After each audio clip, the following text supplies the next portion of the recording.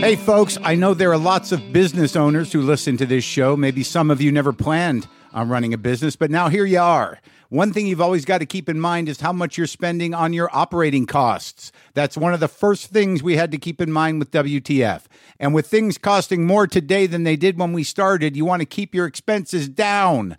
To reduce costs and headaches, be smart and use NetSuite by Oracle, bringing accounting, financial management, inventory, and HR into one platform and one source of truth.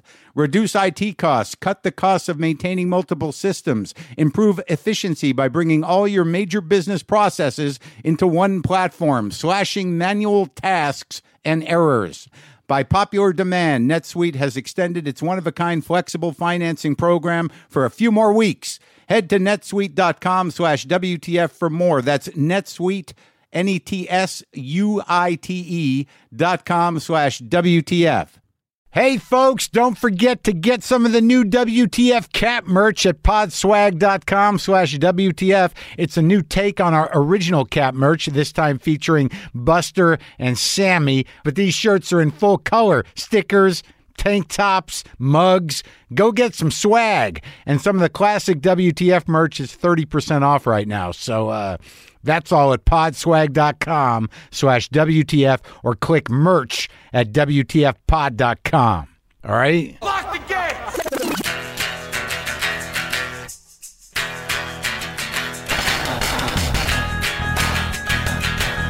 All right, let's do this. How are you, what the fuckers, what the fuck buddies, what the fucknicks, what the fucktopians? What's happening? I'm Mark Maron. This is my podcast, WTF.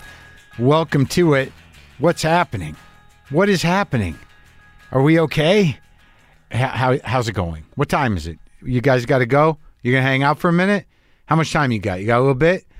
I got my friend Sovereign Sire is on the show today.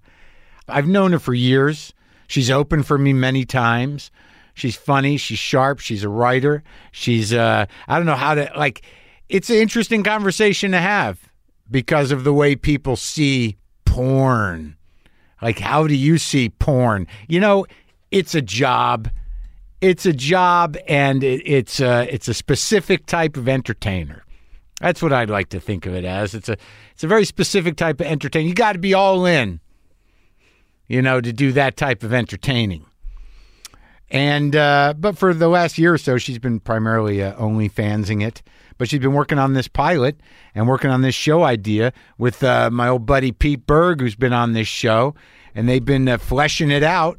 And she opened for me a couple weeks ago at Dynasty Typewriter. So. Yeah, so this is it. I don't know how you feel about porn. I don't know where you're, you know, whether, you know, how do you frame it, man? I was brought up on old school porn. So I saw it too young. I judged myself against it. I've talked about this before many times. I don't necessarily think porn is great to see when you're 15 because then you're sort of like, you know, you've got a barometer by which to judge yourself and your sexual sort of activity against. And it's, you know, I don't know if I've ever made the mark, but I don't know if that's important. Maybe I have. I don't know if it's, I guess what I'm saying is you should probably wait till you're a little older to take it in. Man, I do love telling that story though. I think it was traumatizing, but I put myself through it. And it was that we used to go to the Naked Eye. Was that what it's called? Or the Pyramid? It was the Pyramid Theater. I think this is in one of my books. But I don't know. Maybe I feel like revisiting it. For you, me and my buddies, it's not a group of guy activity. You know, porn is a solo endeavor, really, unless you're watching it with your partner. To get things started or, you know, whatever. Hey, man, again, no judgies. But we used to have nothing to do. We had our fake IDs, and I just remember we one time, it must have been one time, maybe twice, because I remember it specifically. We went to this place. It was right off of Central near maybe Girard. It was the Pyramid Theater. Old school. It was late 70s, back when, you know, you didn't have the Betamaxes and people still had to go out into the world to do the porn thing. They had to go out to sit out in public in a theater to jerk off to porn. And that was what you did there, I guess. But we were just a bunch of drunk high school kids, and we got in. I just remembered you went around back, and there was a beaded curtain, and in the front of this place, before you got into the theater, there was something called body painting, live body painting. I don't know what was going on. I just know we were drunk, and we go into this fucking gross theater. And those theaters never really, especially the ones that weren't originally theaters, the seats were in kind of weird places. The rows were bolted to the floor, kind of off. It didn't have a feeling like a movie theater. And I just remember, it was me and Bob, David. I don't remember. I think there was one other dude. But I just remember the time we went there was like an old couple, grandparents old, sitting in front of us. And Bob, whispers to me, "My grandparents are here." And I remember laughing and drunken laughing. So then the movie starts. And this is like, I had seen, photographic depictions of sex in porn. So I knew where everything went. But I hadn't seen much of the sort of live action stuff. And I've tracked this movie down. Again, I feel like I've told this story before, but it's okay. Because this is one of the first times I experienced seeing sex, live action sex. And all I remember is a guy on a bus, gets off a bus in a town, meets a girl, a woman. She takes him home, and they're having sex. And tattooed on her stomach over her vagina is the face of the devil. And her vagina is sort of the beard and mouth of the devil. And he's having sex with her, and she's saying, "Fuck me, fuck the devil, fuck me, fuck the devil." And I was like, wow, so that's a lot to take in. And is this how it's going to be all the time? Or no, this is unique, right? This situation. And then, I just remember it ends with, it was a cult. There's a platform, and there's a bunch of people wearing hooded uniform, hooded outfits, like druids around this platform. And on the platform, there's a woman on all fours with a candle sticking out of her ass that's lit. And all the people around the table were chanting, "All hail Uranus, all hail Uranus." And I was like, all right, so this is what sex is. Fuck me, fuck the devil, all hail Uranus. Okay, good. I'm good. I got it. It's in my memory. Boy, is it burned in there. Burned into my fucking memory. But I feel bad talking all the porn talk because Sav is getting out, man. She's getting out, and I hope she does, and I'm 100% behind her. She's funny. She's smart. She's writing. I did a read-through of this script that she's working on, trying to sell, and it's great. And I just, look, man, I'm not saying that porn is bad, but it's something that you should get out when you can, I think. Even if it's your choice, it doesn't seem like, it seems like you do it for a while, you know what I'm saying? I haven't done it. Maybe I should look into it. Should I get into porn? I think it's too late. Isn't it too late for me to get into porn? Is there such thing as a DILF? There must be, right? Am I come on. Stop it. Stop it. This is not about that. All right? Job is a job. Right? I mean, on some level, who doesn't get fucked at work? Am I right? This is me talking to my friend Sovereign Sire about her comedy, her writing, her attitudes about the adult sex work biz, and her life. Sometimes I wish I paid more attention in school, or in some cases, any attention at all. There are probably a lot of things I could have gotten more out of, like literature, and now it's probably not in the cards to go back to school and study the classics. But luckily for us, there's a new podcast called The Foxed Page that dives deep into the best books of all time. This is basically like the best possible college English class, but more relaxed and fun. No pressure of grades or needing to prepare something something to say in class. It's only the books you want to read and know about, presented by best-selling author Kimberly Ford. Everything from Cormac McCarthy to Madame Bovary, from classics like Frankenstein to modern hits like Lessons in Chemistry. I love Ireland, but I missed the boat on James Joyce. The Foxed Page has a 3-part series on Dubliners, and that's a pretty great starting point. Want to get the most out of what you read? The Foxed Page is for you. Get it now wherever you get your podcasts.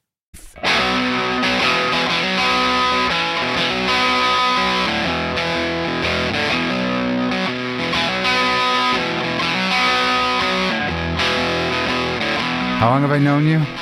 Actually, I was going to say, I actually knew that we met in July. I don't know why I remembered that. Really? I have a memory like an elephant for shit. But for some reason, I remembered that we met in July and July 2014. And I looked it up. It's like to the day almost. Of today? Of today. Come on. That we met. That's crazy. Yeah. Like we were online friends for about like 6 months or so. Right, then, but I can't. And then you're like, "Do you want to have coffee?" And then that was in, and I like, cause I saw it in my Twitter DMs, and I was like, that we had been having these long conversations for a long time about comedy. Yeah, I think so. Just like whatever, just kind of just talking, and then yeah, and that was like, so that was like around July. So of it's 2014. Like 2014, and then I came over and we had coffee. But I'd never listened to the podcast. I'd never listened to a podcast. Yeah. I hadn't listened to your podcast. Yeah. I didn't realize that your podcast was like important to people or whatever. And so you were showing me around your house. Yeah. And I always remember it because you took me into your podcast studio. Into the garage. And you're like a little kid that's just like really proud of their shit. You're like, and here's where the magic happens. And I'm just sitting there like, okay. That's really cool, Mark. You have all this stuff. Yeah. Yeah. Like I was completely... But I was trying to remember why. I mean, like I was trying to remember the beginning of it because I didn't know your work, but I knew for some reason you were connected to comedians or you wanted to do comedy. I don't remember. Like I wasn't like, oh my God, it's the porn lady whose stuff I watch. It wasn't like that. I've had that happen before. I've seen porn people. Like I knew years ago. I knew this. I used to tell that story on stage. Like there was a couple of porn actresses I knew when I was a younger person from watching them, and I saw one at the airport, and I did not know what to do, and because I really wanted to say, I really enjoy your work. But what is that? It's just like I mean, it's awkward. Like I don't think of myself as a public person per se, and certainly not famous. But at the same time, if I go look up the stats on stuff like Pornhub, like 11 million plus people have watched my work. And you can look up your stats on Pornhub? I mean, a lot of those places will just tell you like how many views a performer has on the site. And they'll tell anybody that? Yeah. Oh, okay. And if I go and look around different tube sites and start doing the math, I'm that's a lot of eyeballs. Yeah. But so you don't think of yourself as a public person, but a lot of people have seen you do stuff. Yeah, and it's a different kind of celebrity because people don't come up to you, because if they come up to you and say hi, what they're also saying is, I've jacked off to you. Well, no, that was now we're talking about you jacking off and your jacking off habits, which is really inappropriate. I'm trying to I'm trying to arc the conversation because where we're at now. I mean, after you've been telling me you're going to get out of porn for at least 6 of the years I've known you. Yeah. That there is this seems to be really happening.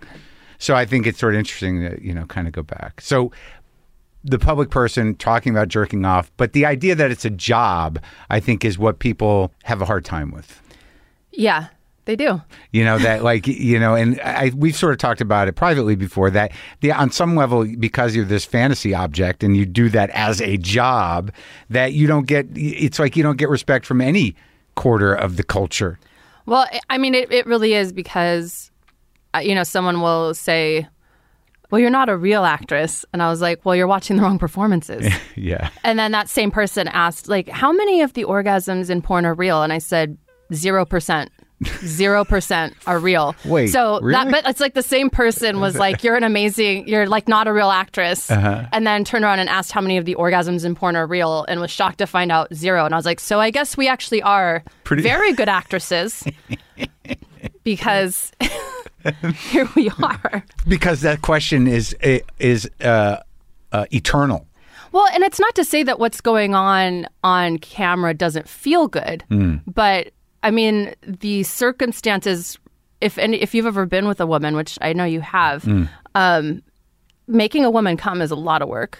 And she still has to kind of want to do it. She has to really want to do it for it to happen. Yeah. And so in a scenario on a set where you're partnered with someone that you were booked with, that you didn't pick out yourself, that you're probably not attracted to, you're surrounded by people, you're doing a scenario that may or may not turn you on, because you're there doing a job. So maybe you're doing a scene where you're playing a student or a teacher, and that's something that is not a fantasy for you, or maybe it's a real turn-off for you, but you've got to stay in character because you were hired today to do that fantasy, whether or not that turns you on. And in between takes, isn't it like just some dude just standing there like jerking off, trying to keep his heart on kind of deal? I mean, it depends. I mean, some performers try to generate chemistry and they try to keep it going and they try to keep it as authentic as it can be given the circumstances, but the circumstances make it hard. I can't believe I've never been to.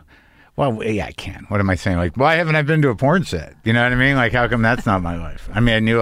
It was never. That was not a thing. There's no field trips. Yeah.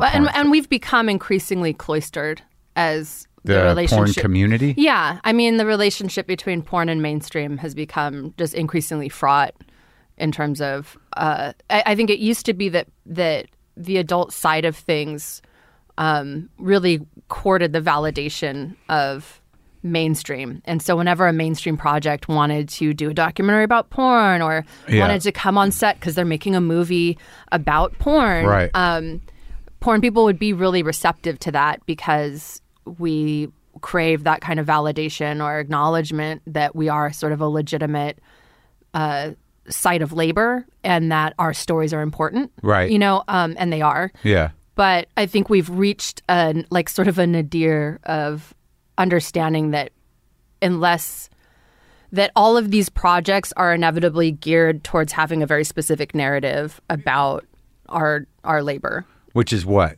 That it's inevitably horrible, exploitative, that you're all broken. All broken. No one can come out of it happy. Right. Or if someone comes out of it, they have to do so with the complete disavowal of the industry as a whole. And contrition of some kind. Yeah. I'm a different person. I was lost. It was in PTSD. Yep. I was being held hostage. Yeah. I mean, it's very much goes back to sort of this American cultural attitude that's very puritanical, which you see it in cancel culture too, which is there must be a confession of guilt.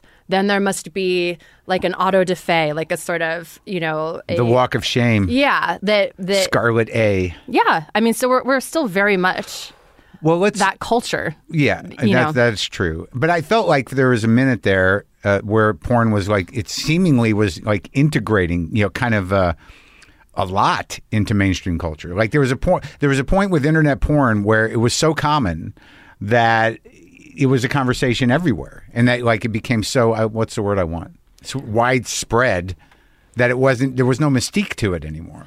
Well, I think that was social media. Yeah. And so I would point that at around 2009. A lot of people would attribute it to Sasha Grey.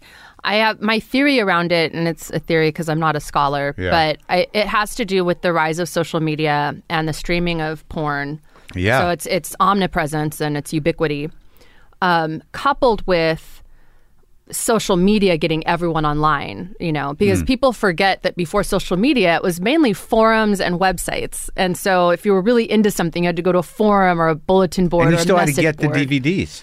Yeah, but not even just for porn. I mean, for anything. Yeah. It's there was no social media. People have been with it so long, they've forgotten that there was a time when, in order to find people that shared specific interests and to share content like bootleg recordings from, Fleetwood Mac concerts or whatever your thing was that you were trying to do, you had to go find these message boards. Zeppelin, there was Live 73. Yeah, there weren't there wasn't a hub like Twitter where, you could just put it out there. But I think the main thing that happened is there was, and I think this happened across all industries, is that when the tech for creating art, whether it was like Adobe Audition or podcasts or Ableton Live or cell phone, like camera phones, right? That this technology suddenly emerged that could allow any creator to upload their content, create their content on par with what before had been these super professionals. Yeah. And then being able to upload it to places like YouTube, where there was suddenly a sort of social media hub. Yeah. So there was this moment where anyone could kind of make the content and everyone could network with each other and have a social media presence, and everyone was sharing this stuff. And so you had, before that, especially in porn, it was very corporate, which is there were contract girls and then there were gonzo girls. And the contract girls had these very curated images. You know, they were put through media training. You mean contract girls with a company? Yeah. One so of the with like 3 or 4? Yeah, like Digital Playground or Wicked or Vivid. Yeah. And right. so those girls might get some kind of media training. They would be very heavily branded. Yeah. I remember the boxes. Yeah. And those boxes, I had a director tell me that they would spend like 20, 30 grand on a box cover shoot. Like that's how important they were. And part of that meant that, you know, there wasn't just direct access to the girls. And especially like with music or acting or anything else, right? There was just no direct access. Period. Yeah. To anybody. The age of boundaryless kind of insanity is it's the worst. If somebody wants to get in touch with you, they will and they can. If they're persistent, they'll find you. They'll track you down somehow. Yeah. And everyone's so insecure and needy and kind of like egotistical that like they say that if... The weird thing about being, and I'm sure, well, you deal with it because it's actually part of your job, but you don't want to deal with that stuff. But if they catch you on the right day, you're going to respond to an email, even though you're not, you shouldn't. Oh, yeah. But you're just sort of one day, you're like, no, good. Well, like also it's removed the part of you that even thinks about it. I have, like across social media, I have maybe 1 million, 2 million followers, right? And I'll go on and be posting pictures of my dog or my breakfast or my latest thoughts on abortion or whatever without really considering how wide of an audience I'm sending that message to. Yeah. Or where they're going to send it. Yeah. But so the thing is, I think for porn girls, the thing that it really helped in terms of the rights of sex workers and the humanization and destigmatization of porn was that girls suddenly could run their own brands. Right. They were building their own brands, and they were going on Twitter and Tumblr and these places, and they were building up their own following of people. As the corporate production houses were kind of falling, right? Yeah. And so it was the first time that consumers were getting to view the performers as human beings. Yeah, they were not these carefully curated... Well, you were being human. Yeah. Yeah. And that really did a lot to kind of mainstream porn. Because all these... And then also during the Tumblr era, and there was the emergence of Sasha Grey, who was a new kind of porn star because she had opinions and ideas and vocalized them. And, you know... what happened to her? She's still around. I mean, she retired in, I think, like 2010 or 2011. But she's now a very wholesome Twitch streamer. She does a lot of cooking and gaming on Twitch and still has a really rabid following. No filth? No more? No. She seems to have landed on her feet and is doing well for herself. Well, let's go back. How long have you been in California? I moved here in 2011, 2012. Where'd you grow up? So I grew up in Fresno, California, Central Valley. Fresno. And your mom's still there? No, she's in Riverside. Who's in Fresno? My adoptive father. Your adoptive I have 2 dads. 2 dads. So, real dad in like... Well, the real dad is the adoptive dad. And then oh, really? I have a biological father who was always... Him and my mom divorced before I was born. And I've always known who he is. Yeah. And... He's, I think, total in life, we've maybe spent 3 months together. I mean, it was a place I would go visit for like a week or 2 every summer to whatever. Identify your father. I mean, biological. He definitely was the reason I started doing stand-up. He had a passion for stand-up comedy. He loved it. So he would watch Lenny Bruce and Bill Hicks and Richard Pryor and all like those albums. Yeah, were like there. were always playing. He was always doing bits. So I think I immediately kind of got interested in comedy because it was a way that we could connect and it was a way to feel connected to him. When you were a kid? Yeah, when I was really little. So I would like memorize the jokes too, and I would watch all this stuff. Which Is he out in the desert or something? he lives in Arizona now. Right. But for the most part, I grew up. He was in Ashland, Oregon, and then in Seattle. What is he, like an off the grid guy? No, Oh, no, okay. he's just old and retired.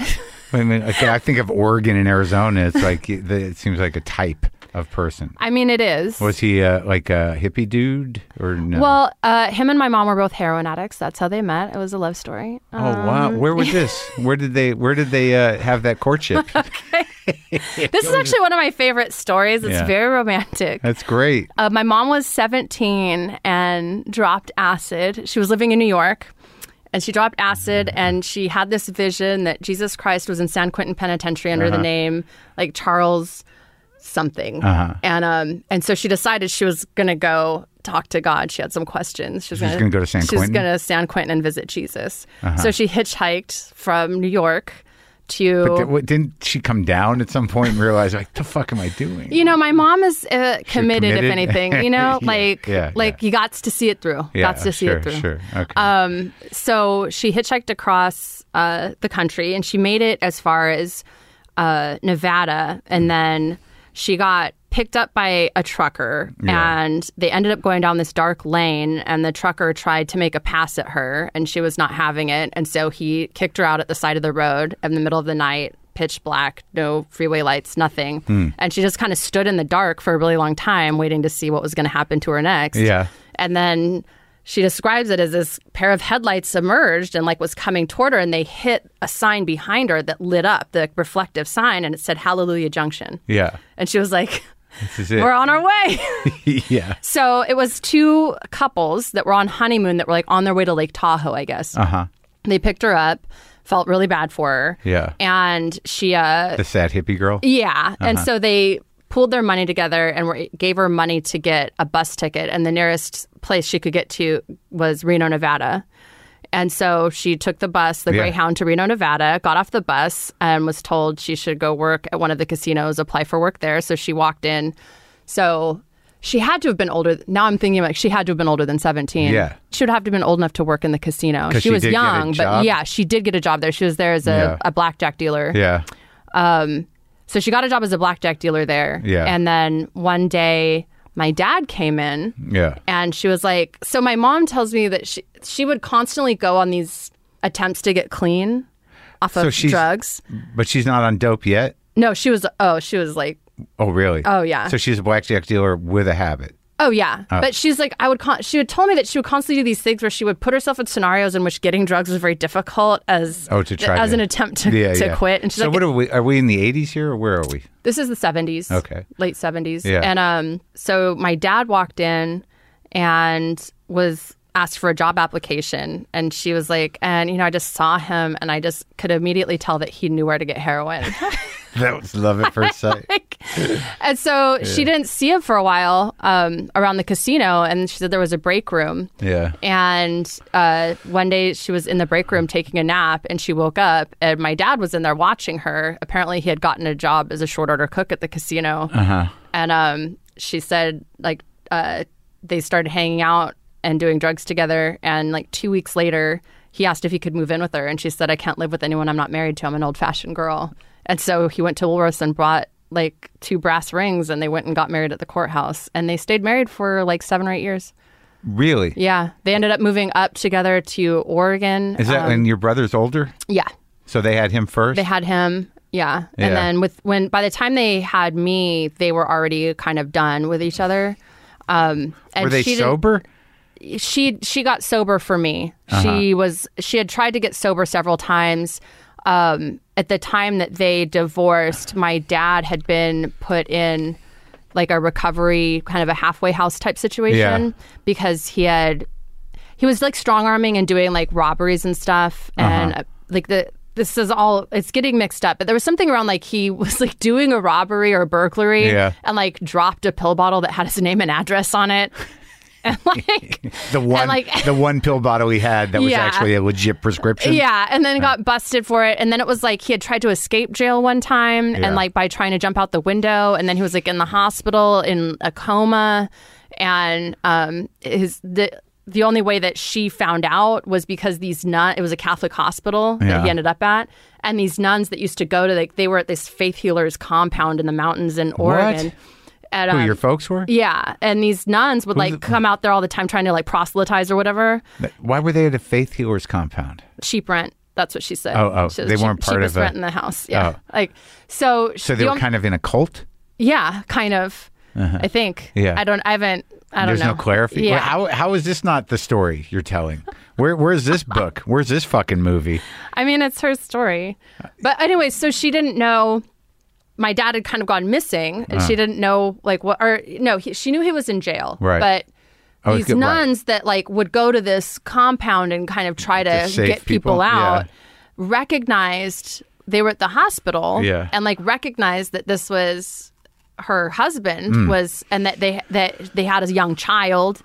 And so the nuns basically went and told her like he's in a coma. He's in a coma, and she's like, your dad was such a good con man. She's like, that I walked into that hospital room, and she's like, he looked like wax, like waxy, like he looked out. And she's like, and I walked up to him, and I was just like, Johnny, like, are you faking it? Like, if you're faking it, just like blink twice. Like she was convinced that like it wasn't real. Like she's like he was that charming and he was that good. Wow. Yeah. What would have been the end of what was the goal of that grift though? Just to lay down for a while, get the drugs, be on an IV. But my dad has always been this very charming kind of womanizer type guy. He ended up getting into like what they call now, I guess what they would call it is a diversion program, where was able to negotiate down time in exchange for going into rehab. Yeah. But that rehab was like a lockdown kind of place, and it was run by this woman. And the way my mom tells the story, and I feel like nowadays I have to caveat everything with like, here's what I was told. Right. Sure. Of course. The way my mom tells the story is that the woman that directed this program decided that the only way that they could get that my dad could get sober is if he divorced my mom. And so was trying to make it like this condition of him getting into the diversion program that he had to agree to divorce. Why would they do that? Mom.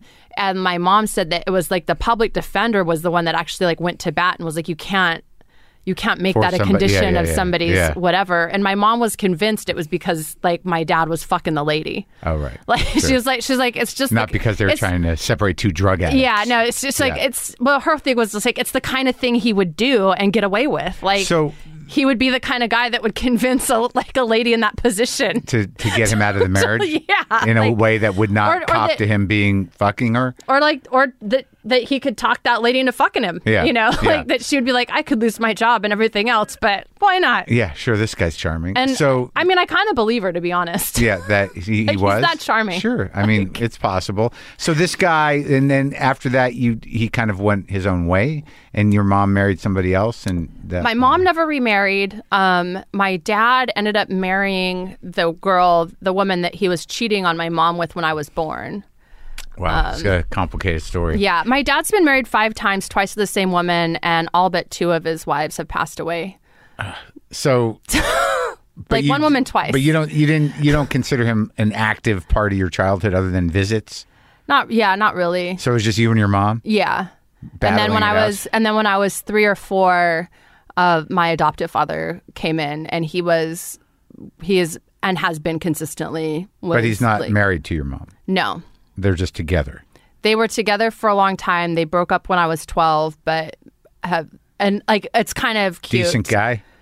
Amazing person. Oh, that's amazing good. person. To this day, she's still.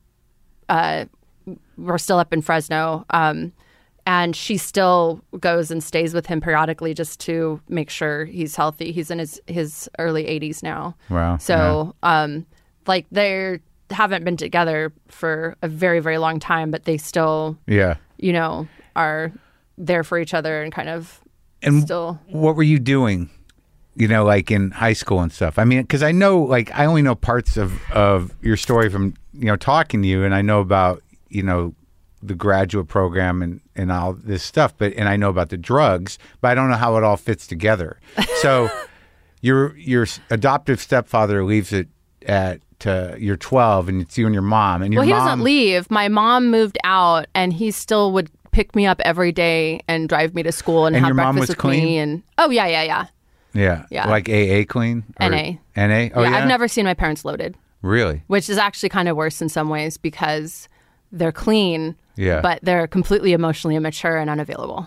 So, Well, that's, yeah. Well, oh, you sorry. know, Huh. and so it's that thing where they may be clean, but you know, your recovery is not necessarily something that is commensurate with time sober. Right. You Yeah. know, You might never get better emotionally. You could spend decades still being a fucking addict and Sure. behaving in an addict way. And Well, theoretically, if you using- work these steps, it's supposed to give you a handle on that. Well, I'd say that my mom and dad. I mean, my dad is Real dad or adopted dad? My biological Yeah. father went into psychology and was in rehab stuff, like helping people recover. He and was is a big time NA person. drug counselor? And, yeah. And then my mom's a neonatal intensive care unit nurse and has been since I can remember, specifically because she wanted to help drug addicted babies because my brother was born addicted to drugs. And when I was born, or she told me the story that when my brother was born and she was holding him in the hospital, she had told herself that if she could ever manage to get clean, she wanted to be like these nurses that were helping her and showing her all of this compassion, even though she was a fucking addict. Yeah. So they both, I would say, are amazing human beings. I mean, the recovery rate. They locked into service. The recovery rate from heroin addiction is like 2%. Terrible. It's so they're superheroes already for just getting and staying clean off of heroin. And they have been of incredible service to other people. And I know they sponsor lots of people and they speak around the world and they have a lot of fucking clean time. Yeah. All of this stuff. But it's that same thing of like, you know, the hardest thing to do is like yourself and those inner family dynamics. Because I think you're locked into a pattern that becomes, it's easier to deal with people. Yeah. You know. So when do you start using drugs? I started using drugs when I was 14. What was your, like, when you were in high school, outside of doing comedy bits with your father, and like, did you have things you wanted to do? Well, I had been a writer since I was about 4. Yeah. And it was just because I always had... It's funny to me now that I did porn or that I do stand-up or anything like that because I was painfully shy for a very long time. I mean, like full-blown panic attacks, like sweating, like In what situations when you had to do any situation. Yeah. My home life was really turbulent, and the way that I responded to the trauma was to become like a very avoidant fawn. How was it turbulent? A lot of just emotional instability, you know, emotionally. And like my adoptive father was a very stabilizing influence. He's never done drugs in his life. Yeah. He's never been high. He's never smoked a cigarette. Right. He's, you know, just like was a coach and a teacher and a Midwest guy, like taught me how to fix cars, taught me, you know, like just such an antidote to my mother. So where was the insanity? Your mother? But my mom was fucking nuts. Drama?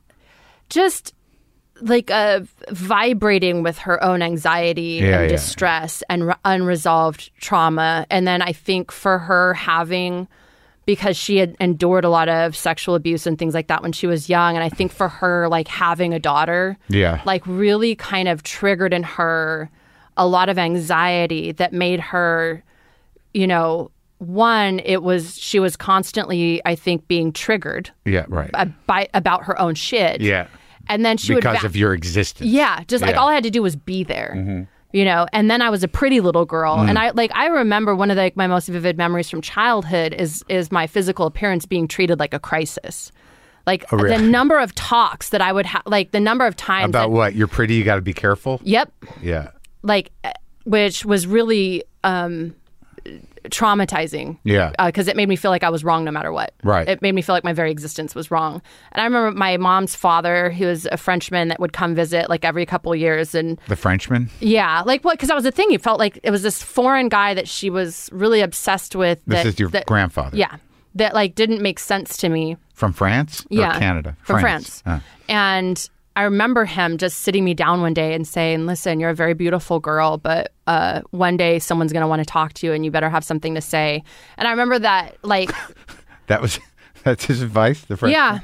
Yeah. His whole thing was don't rely on it. Don't, that it's the one thing that's going to go away. Everyone's going to love you for that. And then it's going to go away and no one will love you anymore. So that was an inspiration in a way. It was, but like it was the same thing where even my adoptive father, when he would be taking me around to hardware stores and shit like that when I was a little girl, and when guys would be like, "Oh, she's so pretty," and he would say, "Don't say that. I don't want her to think it's important." Yeah, give her a wrench. Yeah, he was really like but I remember him overhearing him say that one day where he's like, "I don't want her to think it's important. Like, don't say that to her. I don't like it." It seems like these men were trying to help in their weird way. Yeah, but I mean, the overall thing was this ambient stressor of like you're in danger. And also, you're not good enough. And also, the only reason people like you is because of the way you look. Yeah. But that's bad. Right. So it was just this weird kind of hornet's nest of shit. And you were writing. That triggered this just intense anxiety. I just didn't want to interact with people because it felt like every interaction was wrong. Yeah. And so unsafe. How long did that last? Or when did you? It lasted a really long time. So I was always a writer, and my form of escapism was I would write little stories and do little things where I would and when my mom gave me a box of all of she had saved all of it. Yeah. And so there's my first poem I wrote when I was 4. Yeah. Yes. How was it? It's cute. Okay. And when I read through the stuff, the theme that I see is just this one of escapism where I'm trying to imagine myself into places where it's always like going to some kingdom where there's like a benevolent queen and king that are reliable. Yeah. And that it's a place there's not like this suffering and like they're not really these extravagant fantasies. Right. Like what I see is someone that's just longing for some kind of sense of stability and security. And also like maybe magic. Yeah, for sure. Yeah. And so I was always writing and I would try and excel academically because also I really started to cling to teachers as the stabilizing influence because everything at home just felt really chaotic. And as awesome as my adoptive dad was, he's also very taciturn. So we never talked about feelings or emotions. Yeah. So he was always there. I always knew that financially and if I needed stuff that Dad was there, but he was not someone that I would ever talk to about feelings, and he never talked about feelings, like ever. Well, it's interesting that search for like parents when your parents are whatever, however they're detached or emotionally negligent or abusive. The constant sort of gaping need thing that you walk around the world with is the worst. I mean, I did it too. It's always sort of like, well, will you be my dad?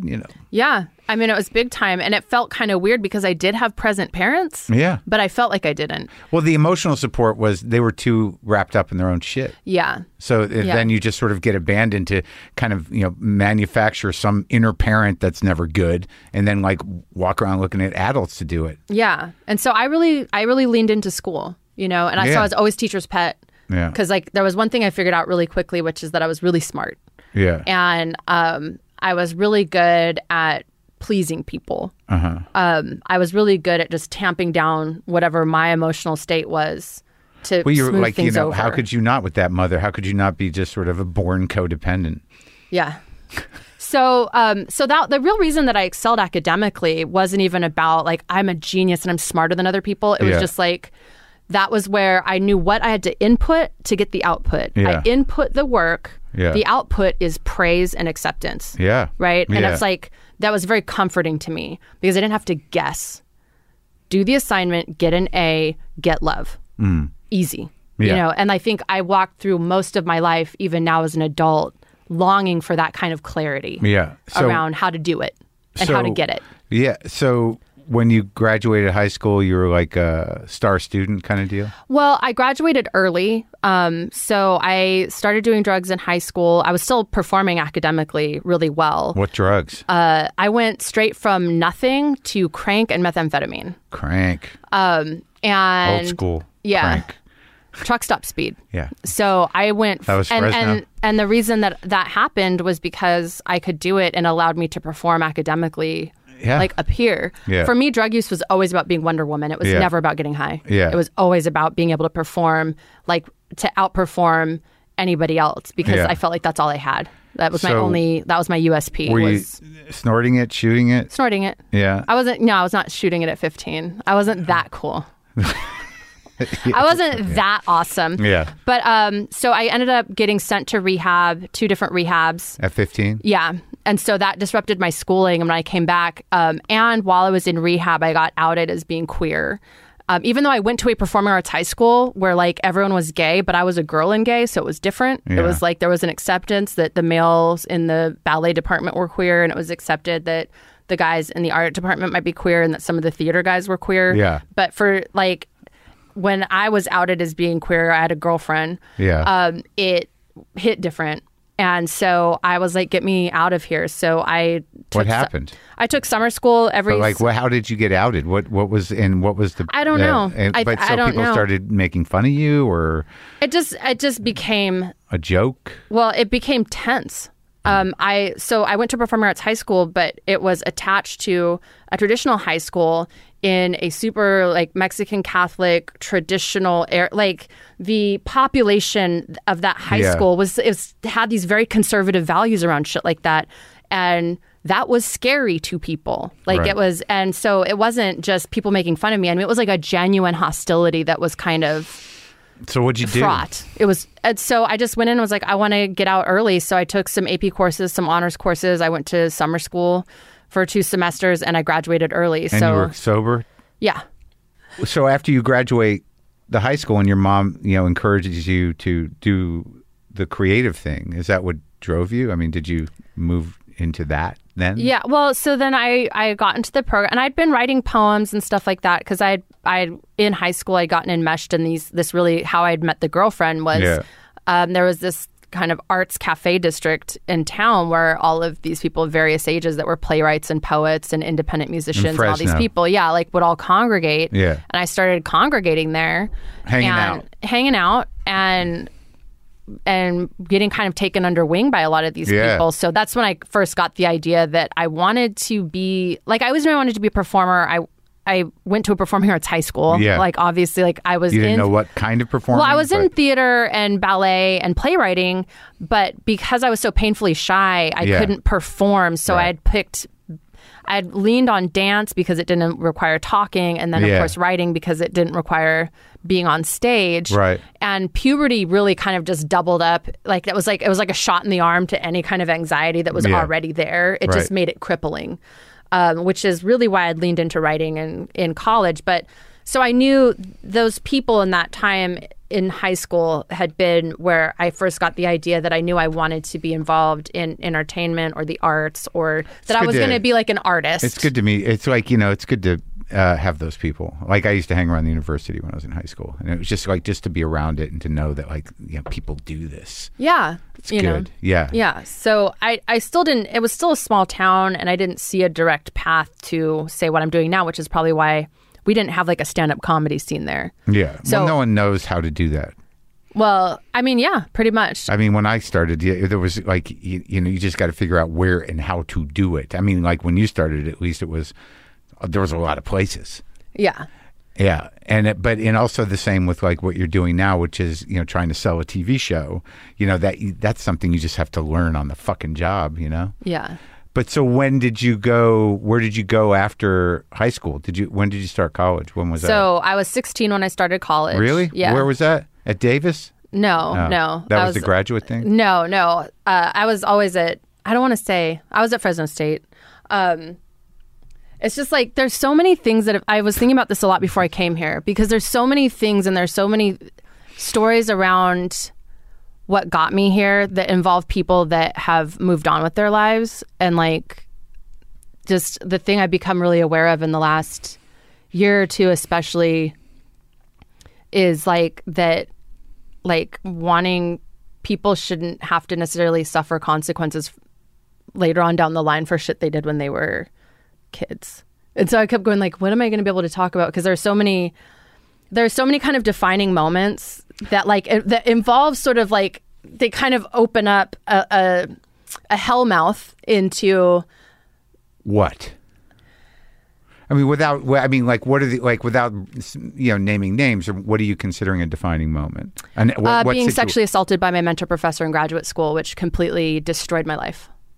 But that is like, I don't want to be defined by that, but like that defined like everything that came after it. Yeah.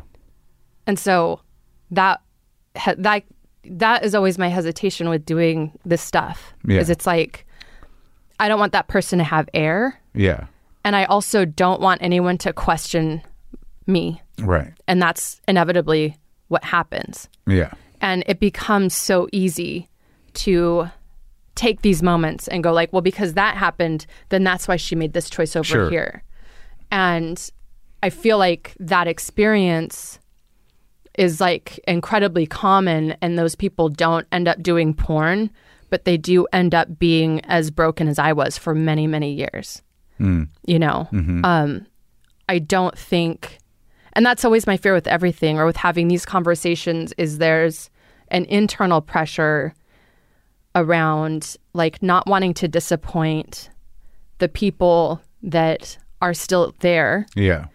That like my experience is not everyone's experience. And there are a lot of broken people that don't do this job. And there are a lot of really healthy people that do this job. And for them, porn job. Yeah. And for them, it's okay. For them, it's really liberating. Like when you say healthy people doing it as a job, or as now that they have the ability to do OnlyFans or whatever, because there's like, I've seen some of that stuff. I don't know about that whole world, but it seems like people who just have an idea to do it, they could be, housewives or whatever, they can do it now. Yeah. And it can be empowering, and it can be exciting. It can be extra income. I mean, it doesn't have to be some indicator that this is a fucked up person. I just feel like there's a desire to reinforce this sort of misogyny and patriarchal kind of structure of society by having these narratives around anything that economically empowers women or that acknowledges that women's sexual labor is valuable. Yeah. Like all of patriarchy is kind of predicated on the idea that women are worthless. So, like anytime we do anything that reinforces the idea that what women do with sex is labor, it's a treat for you. Right. But it's usually labor on her end. And it's labeled as immoral. So there's a really quick desire, this knee-jerk desire to kind of reinforce any kind of narrative that's like, slut. Yeah, this is whores. horrible. Yeah. Like she may be economically empowered, but she's miserable, right. Or like, she's broken and she's, garbage.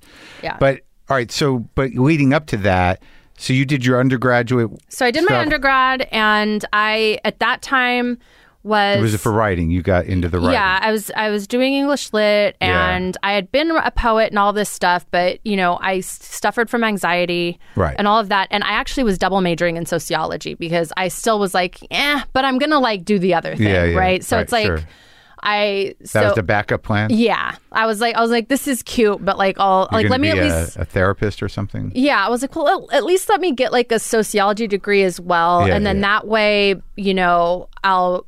Like the English lit, that'll make me really good at writing grants. Right. And then I'll have an ology. And then the sociology part, like I knew that as a degree was kind of one of the most flexible in terms of going into, say, social work or doing and any kind of like public sector stuff. And so I just felt like it was still kind of like it would give me that flexibility. Yeah. And then because when I got assaulted by the professor, I mean, that just kind of how many years in? So you went to graduate school to write?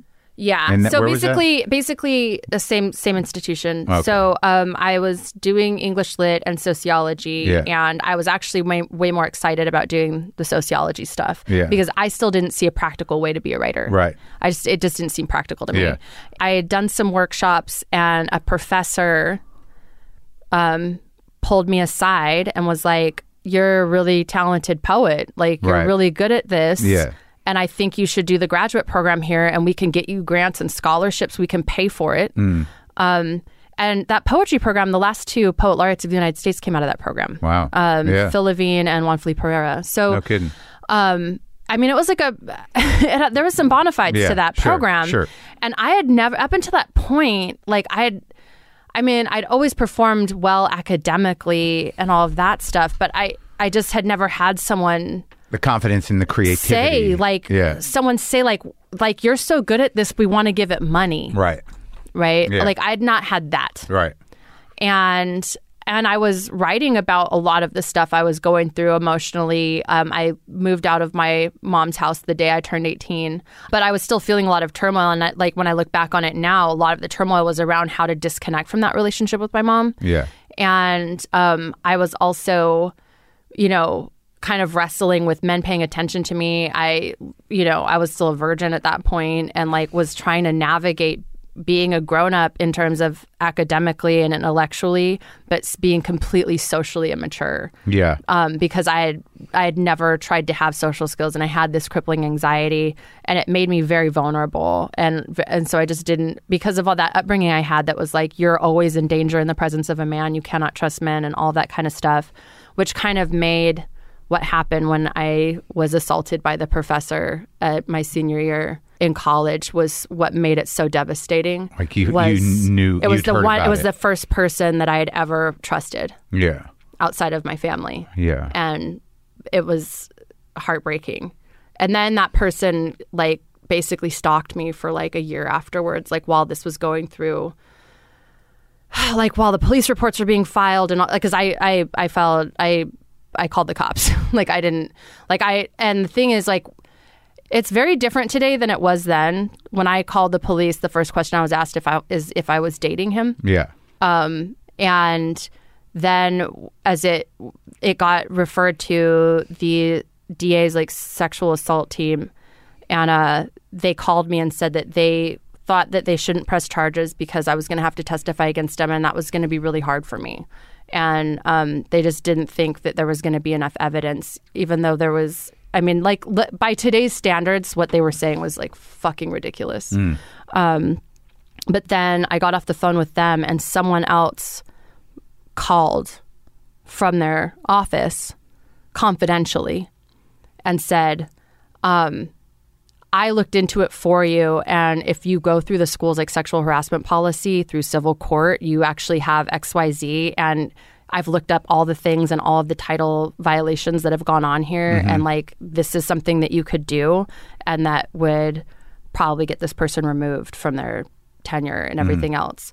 And so I went through that route, which sucked because it never feels good to not go through the criminal justice route. Right. Because as soon as you do that, it immediately makes it like, oh, harassment, which I felt what happened was not harassment. It was assault, and it was horrible. And like, it devastated me, and it sent me on a path for years afterwards. And what happened ultimately? Did you get it? Did you resolve? Did you get resolution? He ended up, stalking people, and there was an investigation, and it went through this and that. Still teaching though. Yep. And then he eventually was, when it came down to the fact that he was going to have to go to court, he resigned. And I was told to be happy with that result, and then found out that a semester later he was hired at another university in the system.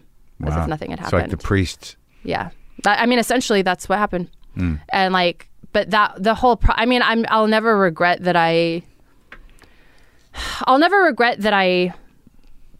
stood up for myself, and that I went through with it, and that I testified, and that I put myself through one of the most humiliating processes you can go through, which is being questioned and being opened up, being interrogated around like everything about your life. And I mean, one of the ironies was that the thing that in the end they were sold on, they were like, well, normally when people are making this up, they're doing it for attention, but she's a straight A student and she's considered kind of like a star academic, and she's really well liked by all of her peers, so that doesn't make sense.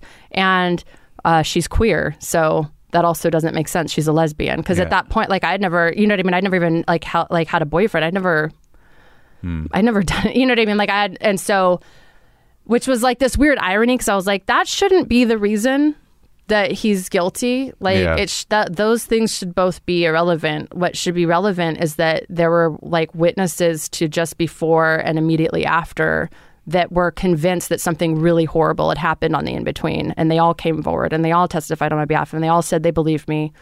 And they all said, he had even partially confessed to someone else that he thought was going to be sympathetic to him. And that person came forward and they were very disturbed by what he had told them. So it's like, I'll never regret having done it. Yeah. It felt really empowering to do that. Yeah. But at the same time, I mean, it was just devastating it just stripped mined my self-esteem. Yeah. And so what were the immediate repercussions of that? Did you leave the school? I had just gotten accepted to the graduate school at the same place. Yeah. And so I was constantly afraid and worried that people thought that I got into the program as like a peace offering, even though I'd already been admitted and accepted and all of that stuff way before any of this had happened.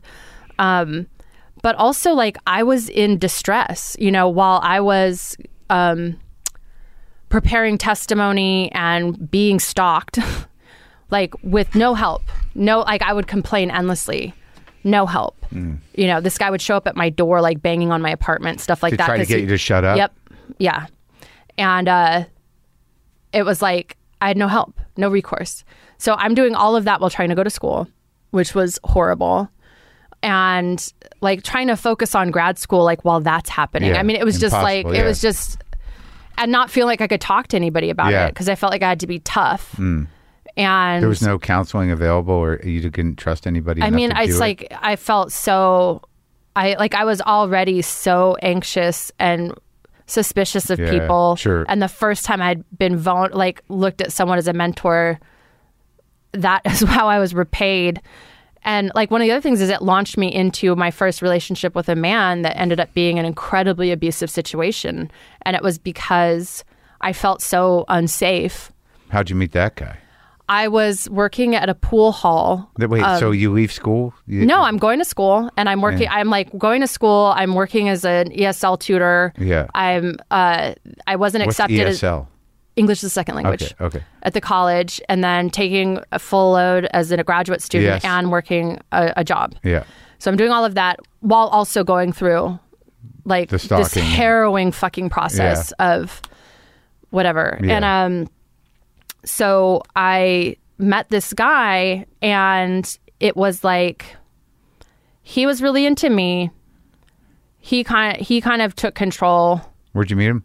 At the pool hall. And I got invited to this party at his house after hours, and he was like, all the other waitresses there thought this guy was really cool. He was very attractive, very charismatic, he just liked me right away. I mean, we were in our 20s. Like I was barely 21. He was a little older, but like he was like already a manager at like a retail store and all. Like he was already like a boss, right? And at the time, in this way that seemed very impressive. Yeah. And he just knew what he wanted and was really into me. And like when we met, it's like there was this couple fighting in the parking lot. And I was in his car to go to his house, and he started following the couple, and he's like, I'm worried about that girl. And then he like stopped his car and like got out and walked over to the couple and was like, is everything okay here? And I remember feeling like really like impressed by that. Safe. And that was going to be me in another year. Sure. I was going to be the girl in the parking lot with him being the fucking horrible guy. Oh, really? Yeah. Like physically? It was bad. Too? I don't want to get into all of it, but Right. it was bad. It was toxic. It was like me leaving in the middle of the night, not telling anyone where I was going, and feeling like go? I couldn't. I went and found another apartment, and I found a landlord that would you had moved in with him? Oh, yeah. Like we were in it. We were going to get married. How long was that for? That was a 2-year relationship. And it ended in horror. Yeah. Chaos. It was bad. It was really bad. But like Abuse. what got me into that relationship was feeling like when I had made my own decisions, because I had just gotten free from my mom and gotten into my own place, and then immediately this fucking guy, this professor, had done what he had done. And I felt scared and really vulnerable. And this guy came in, and it just seemed like he was really controlling and all that stuff. But just some part of me felt like he knows what he wants. He knows the answers. He always has the answers. And all I want is the answers. Stability. You want that stability. And so I just leaned into, I just leaned into it because I was like, I don't feel safe on my own. Does your mom know about all this stuff that's going on? She didn't know I didn't tell anybody, and that's not uncommon, I guess. Like I About- found out later that But like she knew about the professor, yeah? yeah, Right, but Yeah. but not the new guy. yeah.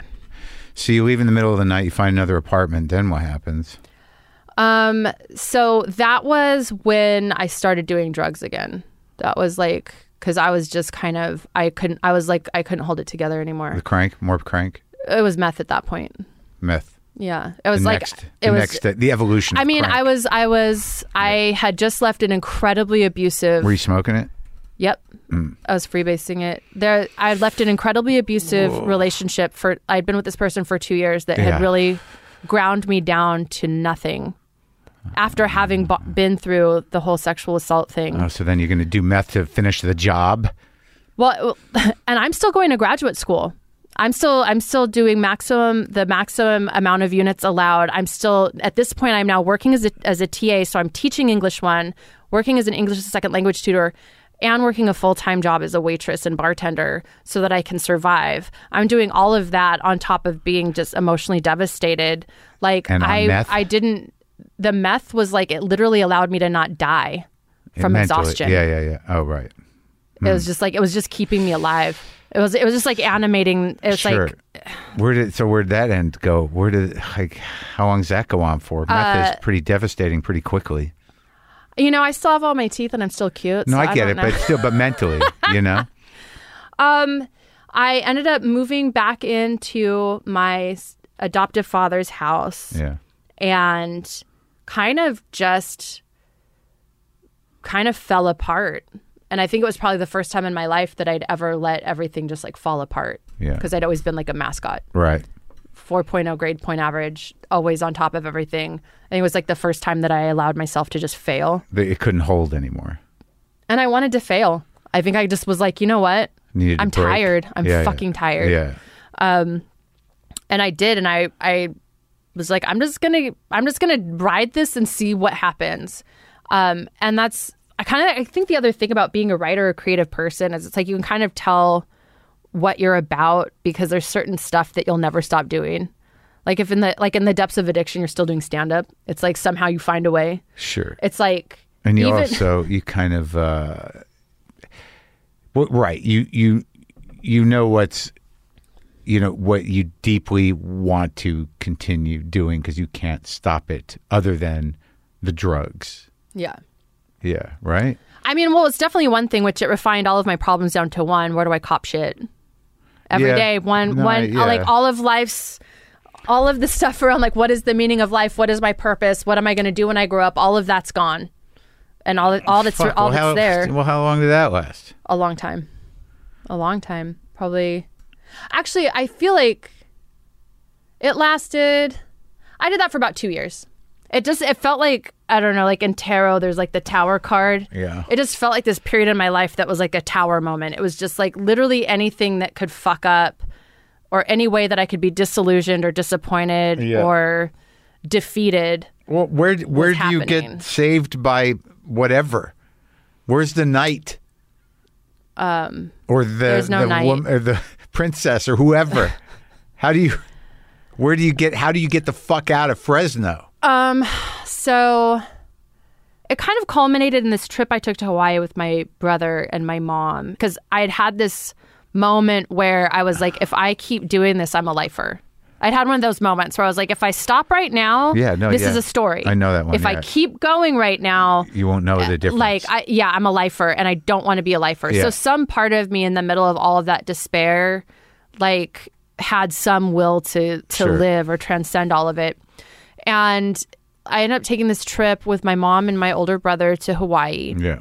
And it's like every 4 or 5 years, my mom would find money to take like a family trip in this attempt to kind of pull us all together. And so we ended up in Kauai. I love Kauai. Yeah, on this island at this resort. Yeah. And it's like looking back now, I should have been able to just be like, Mom, like I'm a drug addict and I'm scared. But like I couldn't. But my older brother, like we were out, we'd gone out early one morning and we were in the ocean together, just me and him. Yeah. And I remember just turning to him in the water and crying and saying like, I'm stuck. Like something really bad is happening. And he was like, what's going on? And I was like, I'm a drug addict. Like, I'm in trouble. And he was like, okay, like, here's what we're going to do, And he's like, you're going to move in with me in Seattle, and like, we're going to take care of it. And it was kind of like this weird, like, it's like we had this secret, right? And it's like, I think it's like that weird kind of bond that you get with a sibling sometimes where it's like, I think he just knew I was in real trouble. Like, because I was always the person in the family that's like, like Jasmine's okay. Yeah. Jasmine's fine. Yeah. Like that was my job in the family unit, was to like bring up the rear and make everybody look good, So I was always a straight A student. I was really beautiful. Mom and different people had eating disorders. I always like had a, you know what I mean? It's like no matter what it was, it's like I was athletic. I was you were beautiful, the one who was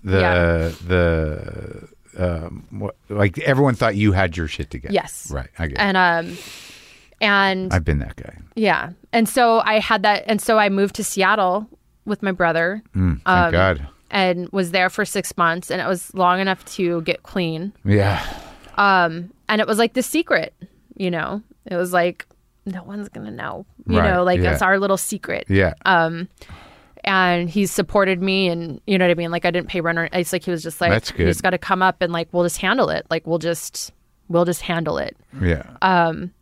And so then I went back to Fresno, because I missed my friends, and I kind of like, I was like, okay, I'm going to have to go back and kind of see what I can reconstruct of what I kind of let burn to the ground. And I immediately relapsed. Man. Yeah. I mean, it is what it is. Yeah. You know what I mean? Like, I immediately relapsed. How are you going to stay sober if you don't have any sort of support system? Yeah. But somewhere in that, I relapsed, but not for as long. It's like I relapsed, and I had a friend that I would use with, this girl, really beautiful. Yeah. And I remember one day we were just high as fuck, and I looked over, and she was like playing with her nails, and I realized that she had taken a paper clip and pulled off her thumbnail. Yeah. And it was like this moment where I was like, and I was like, I don't want to say her name, but I was like, Darby. Yeah. And she's like, huh? Yeah. Like, and I was like, baby, like, what are you? You're bleeding. And she's like looking, and it was this moment where I was like, that, like, as weird as it is, that was like my weird rock bottom, where I was like, I was like, oh man, like, that's the bad part of this meth. Is fucking can't do this. And so I kind of sat in my shit for a while, and I got clean on, I cold turkey, just like stopped everything. Yeah. And I'd been working off and on this novel, because when I'd gotten really high and was like being methed out, I started reading Michel Foucault. Yeah. And he had this book, Discipline and Punish, and I found it very soothing. Yeah. I'd never read philosophy before. Like, I'd never... I have a hard time with it. I used to too. Yeah. But for some reason, when I was in the depths of addiction, that book really changed my life. Oh, that's good. Like, there was something about the way he was looking at the world in this like structured and ordered way that calmed me the fuck down. Yeah. And it helped me to see that there was a way. It was rational. Yeah. Right. And like, I had just grown up in fucking chaos. Yeah. Where every action was a reaction to fear or trauma or distress. Cause more chaos. Anger or despair. Yeah. So... that's like a billiard ball world where you just... Yeah. But like, it's just like, I'd never seen someone kind of map it out like that like, it's not just you. That you're part of a structure that has contributed. And like, so it wasn't that it was helping me with addiction, but I was having a quarter life crisis is what I was having. Yeah. How old were you? At this time, I was like 25, 26. Yeah.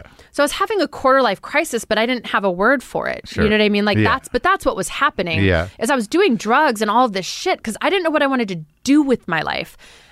Or the thing is, I knew what I wanted to do, but I could not overcome my fear of doing it. Okay. So I knew I wanted to leave home. I knew I wanted to be an artist. I knew I wanted to be a performer. I knew I wanted to do all that, but that meant moving away from home. Yeah. It meant going into like all kinds of uncertainty. And as someone that had been raised to be predictable, stable, always right, never fuck up, perfect and correct at all times, that was like an existential crisis. Right, but you were pushing your mental limits on speed. Yeah, but I didn't know it. I didn't know that. Sure. I didn't realize that, and so. So what did you end up? So I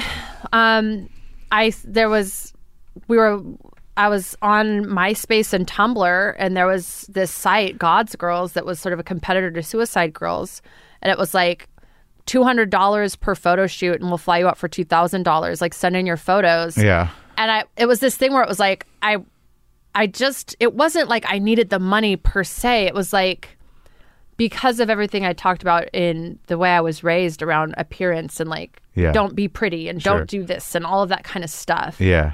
It was like, it just seemed like a risk I wanted to take. Right. And I was like, let me do this. And if they accept me, I'll take that as like a sign. And then I can take that money and maybe I can backpack around Europe, because I'd been writing this novel about the Catholic genocide in the Vendée, which is like a footnote of a footnote in Discipline and Punish. That's where the Michel Foucault connection comes in. Uh-huh. And so you finished that book. You finished writing it. I mean, the novel. There's so many drafts of it. Okay. It's my Leaves of Grass. Okay. I'm still working on it. Okay. But there are many drafts of it. Okay, good. And there's none I would show anybody. Okay. But so I submitted and got accepted, and there was a photographer that for that site that saw my pictures and fell in love with me and started a correspondence with me. Uh-huh. And it felt like it took a really long time, but when I look back at the emails, we were emailing for maybe a month or two. Yeah. And then he said he wanted to fly me out to New York City where he lived. Right. And like we would do all these photographs together. Like he would photograph me for the site. Like, yeah. He's like, because typically the site you would be sent to a photographer that was in like the nearest city, and they had people in LA and New York. And what were the pictures? Like it was an alt porn site. It was like softcore, like nudes. It wasn't just you. Yeah. Yeah.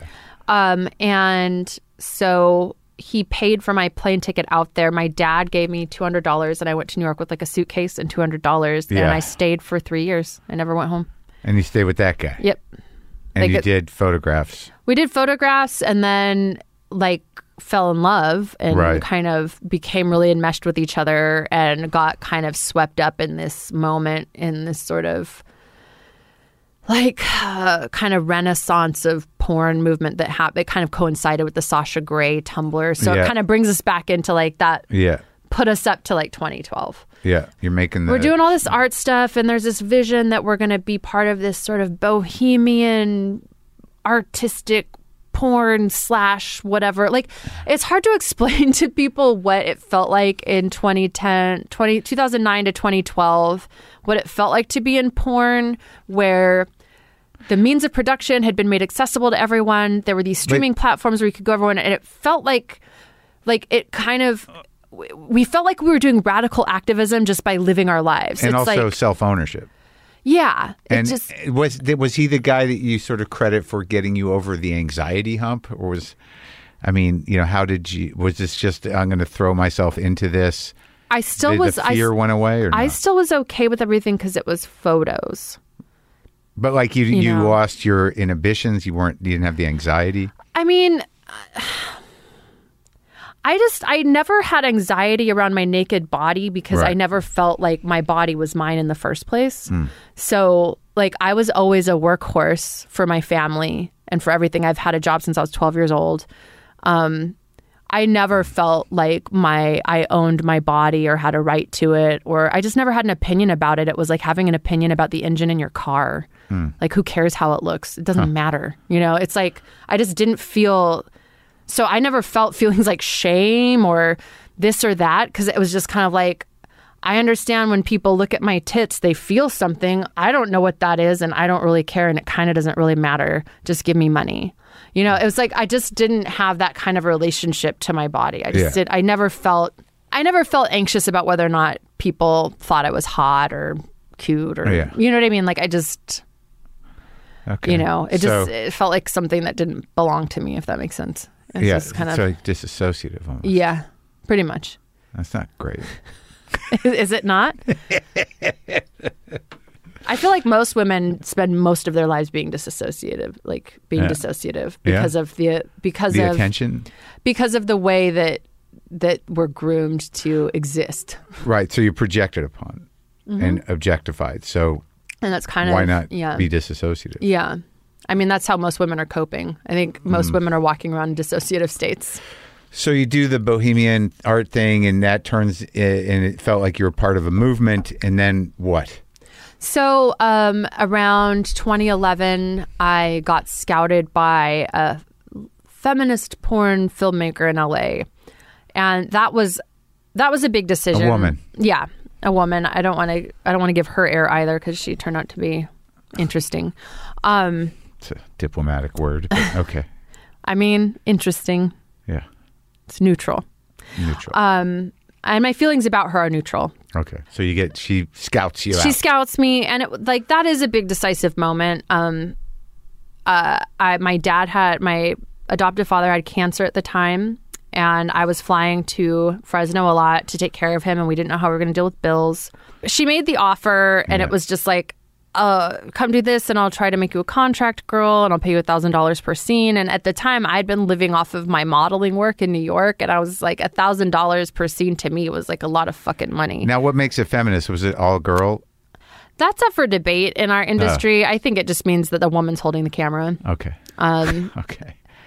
But so I started doing Girl, and my thought at the time was like, I'll do a few movies and I'll take the money and I'll go to bum around Europe and do that. Like this, my whole life has been like trying to get to the same weird place where you can just walk around Europe. Yeah. So I signed on to do it, and like I just kind of became popular. You know, I was a really popular girl performer. I only worked with women, and it was this time when we were making really artsy stuff, and we were making a lot of features, and it turned out I was a good actress. Yeah. And a lot of the movies at the time were features. They had scripts and stories, and there was this feeling that we were making art. It was just kind of radical. And that this is about to be this new kind of era of cinema where there was going to be this sort of synergy. Because you have to think that at the same time that Gaspar Noé was coming out with stuff, Sasha Grey was doing mainstream movies, there was a feeling that there was this moment where maybe like these porn two was worlds... going to break legit? Well, yeah, or these worlds might collide and live harmoniously together. Yeah. And in some ways that's come true. I mean, being a porn star has now become its own unique kind of celebrity in a way that it wasn't before. You know, it used to be like, well, she used to do porn and now she's this. Now porn stars in and of themselves are legitimate celebrities. I mean, they're now like rappers and musicians where for them it's a brag to say that their girlfriend is a porn star. I get that, wild. but like, you know, you're still up against, you know, like how... Like, we don't have to go through the whole porn experience, but I mean, now that you want to get out of it, because what was this point where you thought it was going to break legit, then like by the time I met you, you were like, I'm just doing girl on girl. I want out. Yeah. I want to get on the other side of the let me camera. clarify. I never gave a fuck. I was trying to survive. But the photographer had a vision. I never cared about any of that stuff. Okay, but, you know what I mean? But like, what I'm saying is care. that it became your job. It became a job. Yeah. And that once you were able to, you know, at post-pandemic and sort of before the pandemic, when you were kind of started doing the stand-up, that, you know, you still were up against the fact that, celebrity or not, being a porn person was sort of a liability in the legit world. To a degree. Honestly, people have always asked, like, oh, do your parents know what you do, or what did your parents think? And that question's always funny to me because like I never even think of my parents as like thinking of me, like at all. You know what I mean? So it's like I was like, why would I tell them? They wouldn't care. Like, why would they care what I was doing? Like, I don't like it. Like, it doesn't even enter my headspace that like they think of me. Right. You know what I mean? Yeah. The only people I asked was I asked all my friends that were writers that were working in publishing. I was like, if I do this, is it going to impact my career? And they said, oh no, it's going to help it. They were like, it's like that Robert Anton Wilson thing, which is like, my advice to a young writer is involve yourself in some scandal. Yeah. Like if you want to get published. Well, does that turn out to be true though, ultimately? I mean, it has, because when I look back at everything that I have, if I hadn't been in porn, I wouldn't have gotten anyone's attention. Because you were you're writing for that magazine. What is it? I write for Mel Magazine, but I mean, even before that, when I was doing stand up, or when I had the podcast, the podcast I had. Yeah.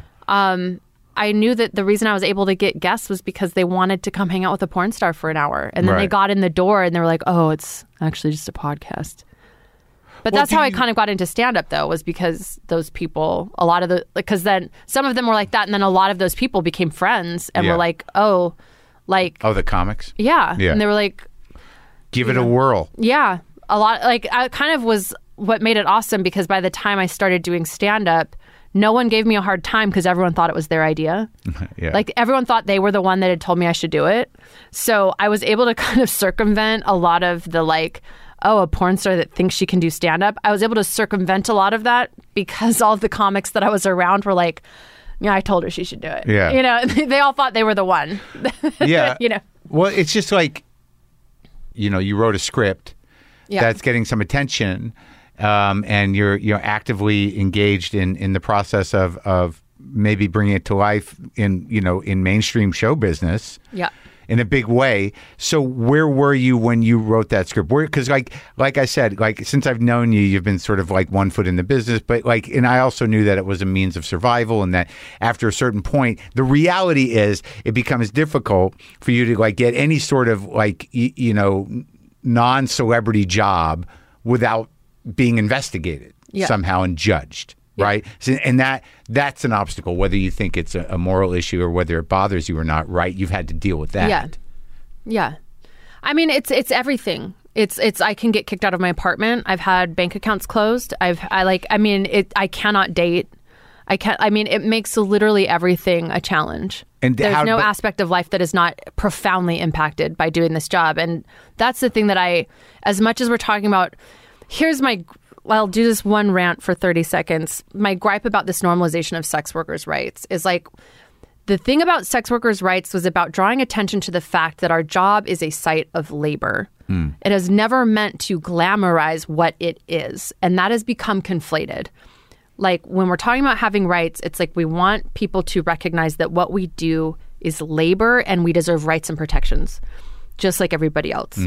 We deserve to not be discriminated against. We deserve to be protected from public health diseases and things like that. We deserve to be safe from police harassment and job discrimination, right? Like, these are just basic protections that should be in place because we are a legitimate site of labor.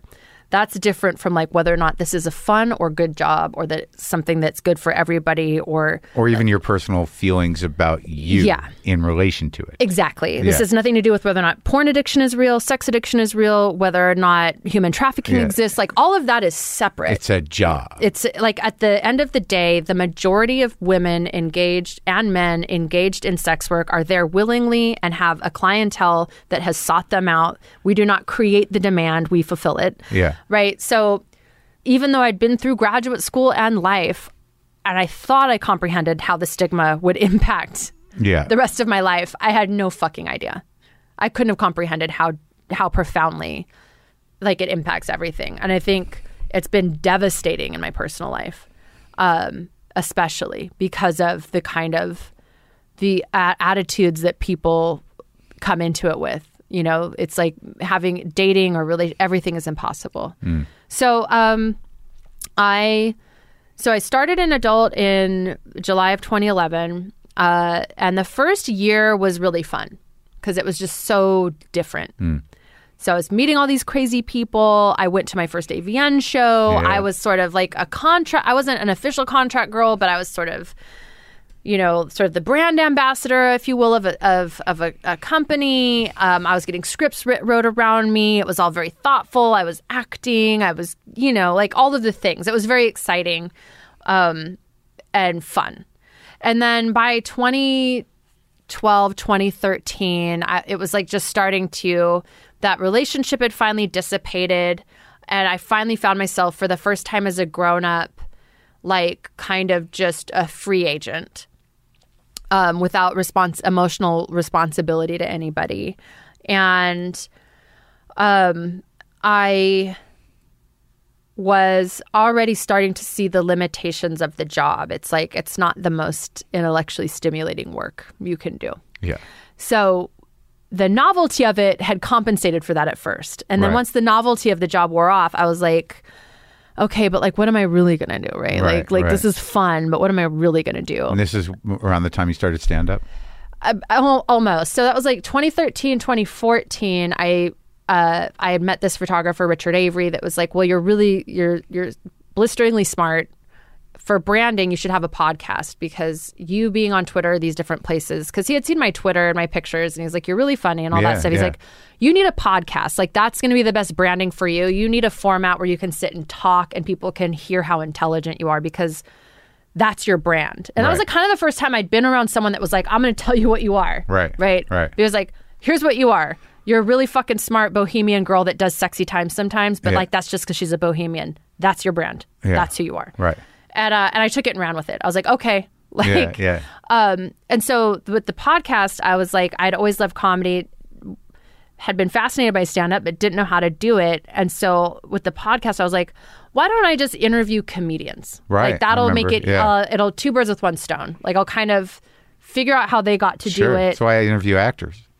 You can figure it out. Get free lessons. Also, I just was like, I didn't want the podcast to be like boring, right? Yeah, I was like, I'll just have the comedians on, and then, and so I went and like looked up a list of like top up and coming comedians, and I messaged them all on Twitter, and they all agreed to come on the fucking show. Sure. So it's like it's funny. I had like Willie Hunter and Drew Michael and like there's been like a relationship. Kyle Kinane and like I had like all of these people like came on. There's been a relationship between comedy and porn for a long time. Well, because we invented you guys. That's why. Okay. Well, no, because of vaudeville. In the vaudeville days, the vaudeville days, the host would bring on the burlesque girls, right? And then eventually that became stand-up comedy. Yeah. So it's been a lifelong. Sure. Like, we both exist kind of together. Yeah. But so I was doing that, and then some of my comic friends were like, you should try it. I started doing stand-up around 2015, and you and I had just become friends. And I also met a girl that became my girlfriend. Yeah. And she was a fan. She had started as a fan. I'd never done that before. But she had been buying Skype shows for me, and she was so stunningly fucking beautiful. I couldn't believe it. And she was so smart. What I recognize now is that she was also traumatized in very much the same way that I was as a child, by a mom that was kind of emotionally incestuous. Yeah. Just kind of like, just too much. Yeah. Just too much all the time, unpredictable, et cetera, et cetera. So, of course we got along swimmingly at first, but that also is the same thing that ended up becoming, like two magnets that have the same charge. It's like, I triggered her anxious attachment. She triggered my avoidant attachment. It just kind of... But that went on for a while. It went on for 3 years. Yeah. But she kind of saw that I was tired, and she came in and she worked in tech, and her work paid really well. Yeah. And after we'd been together for a little while, I think what triggered it was I couldn't fit into a pair of pants, and I had a photo shoot, and I had like a meltdown where I was like a full on I'm going insane meltdown. Yeah. And she was like, you need to take a break. Like, this job is killing you. Yeah.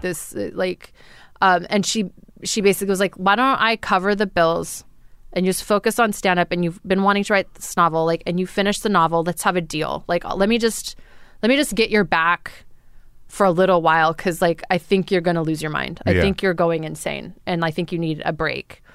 And so I ended up taking about a year off. I did finish a draft of the French Revolution novel, and I did a lot of stand-up. I ended up doing a cross-country tour with Aaliyah Janine. And by the time I got back from that, me and the relationship had just reached a point of it was like an open relationship, but there was a lot of just emotional infidelity going on. I was doing it too. Like, I got wrapped up in this guy that was like a professor, and she was wrapped up in this girl that was you know what I mean? Like, there was it just kind of got to this point where it was like, we're roommates right now. Like, we're not, there's nothing is connecting us. Yeah. And I think too was just like both of us realizing that we were just trauma bonded, and we were just triggering each other like over and over and over again. So it's so hard, the trauma bonded thing. Oh yeah. So we broke up, and I was kind of didn't know if I wanted to do stand-up. This relationship had failed. I didn't want to be in porn anymore. Like, there was a lot going on. And one night I got And I think you and I had a discussion around this time where I was kind of like, I don't know what I'm doing. And you had said something to me around like, you need to be more strategic. Like you don't have any strategy around kind of what you're doing. And it had never occurred to me that a career path might have strategy. Yeah.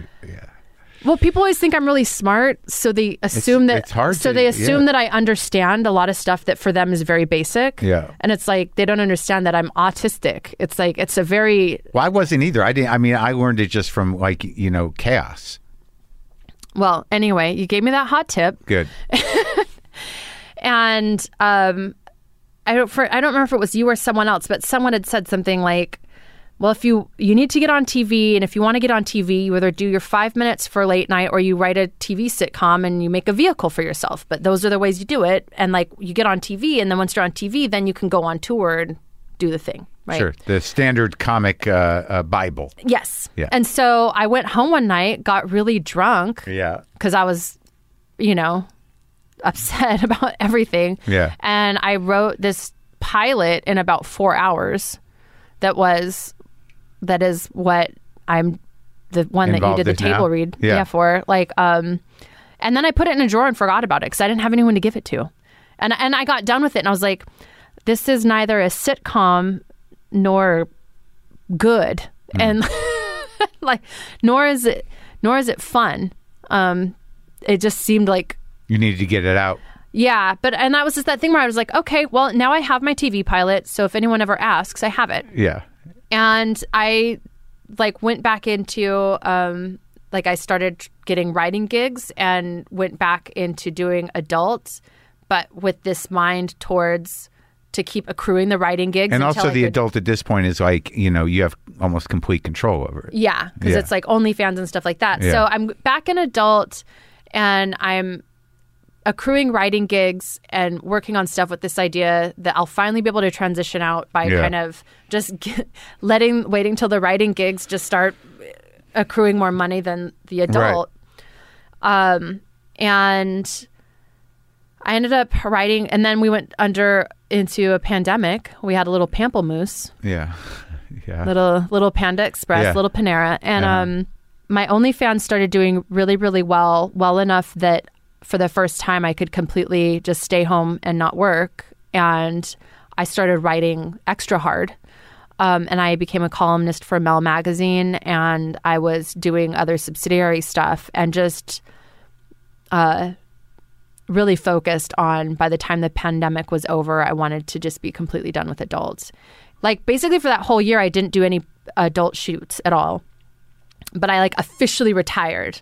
But I did the thing where I called the agent and I just was like, 10 years is a long time and I think I'm done. And he was like, great. He's like, okay, well, it was, I was honored to be able to help and be part of what you're doing. And I know you're going to really do amazing things. And it was kind of cool. My friend I was with, unbeknownst to me, had gathered all of these people that I'd worked with for 10 years and made me a video that was whatever. Oh, it was I was sobbing. It was so beautiful. Sweet. And I kind of did this I don't believe in affirmations or manifesting or astrology or tarot cards, but I do find that shit soothing as fuck. Okay. Yeah, okay. So I just find it calming. Yeah. But I really started doing affirmations and manifesting and kind of focusing and reading a lot of self-help stuff and really just going hard and taking this leap of faith that if I got rid of the safety net, that other shit would happen. And then in March of this year, Peter Berg slid into my DMs and was like, I read an article you wrote and do you want to talk? Yeah. And everything since then has been kind of insane. But the moral of the story is it's a good thing I had that pilot. Yeah. Because I met him and we were talking. And then I was like, well, I did write a TV pilot. And he was like, well, let me see it. And a week later, I pulled it out. I refurbished it a little bit. And a week later, he had it in his hands. And I think that the fact that I was on deck like that probably had more of a positive impact on that relationship than anything else. It's because it just demonstrated out the gate that you can do the work. Or just that no one has ever been more prepared for an opportunity than me. Yeah. I swear to God. And then we're going to be at this weird place where it's we're going to all be waiting. Yeah. To see what happens. Yeah. I feel that it cannot fail. Good. I don't know how confident I feel in what we've done here today. I just think it's a great sort of story to tell personally from your experience, and also like, paying your dues in these different areas in life, with hardship, with trauma, and doing the work that you did, and understandably getting tired of it after a certain point, but not necessarily being ashamed of it. And I'm not ashamed of anything I've done. Well, there you go. Like ever, you know, and I don't, and I think that's, if anything, I think that if we're talking about harm reduction, like we have to stop stigmatizing the people that do this work. Like that is the biggest area of harm reduction. It's not the Swedish model. It's not arresting Johns. It's not banning porn. It's not any of that. It is getting rid of the stigma that sex workers have to face. It makes it impossible for them to leave.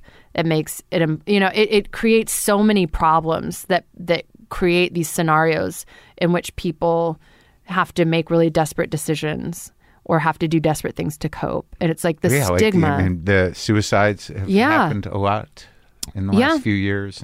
I mean, it's just so much of it is around like all these civilians, like I would never do porn. Like people will treat you like shit. And it's like, who are the people? Like the call's coming from inside the house. Like you're the one doing the harm. Like that's you. Yeah. You could stop at any time by simply withdrawing your participation in that process. So I think the stigma is the most harmful thing. And I'm absolutely not ashamed of anything that I've done at all. But, it's just time to move on. And yeah, you seem grounded in that. Yeah. Ready. I mean, I finally gave up OnlyFans. That was like the last little... Yeah. That was like the last... It was like the vestigial tail. Yeah. Like, see you later. Bye. Thank you. So it's like now it's a full... We'll see what happens. Yeah, we'll see what happens. Good talking to you. Oh, should I say something? No.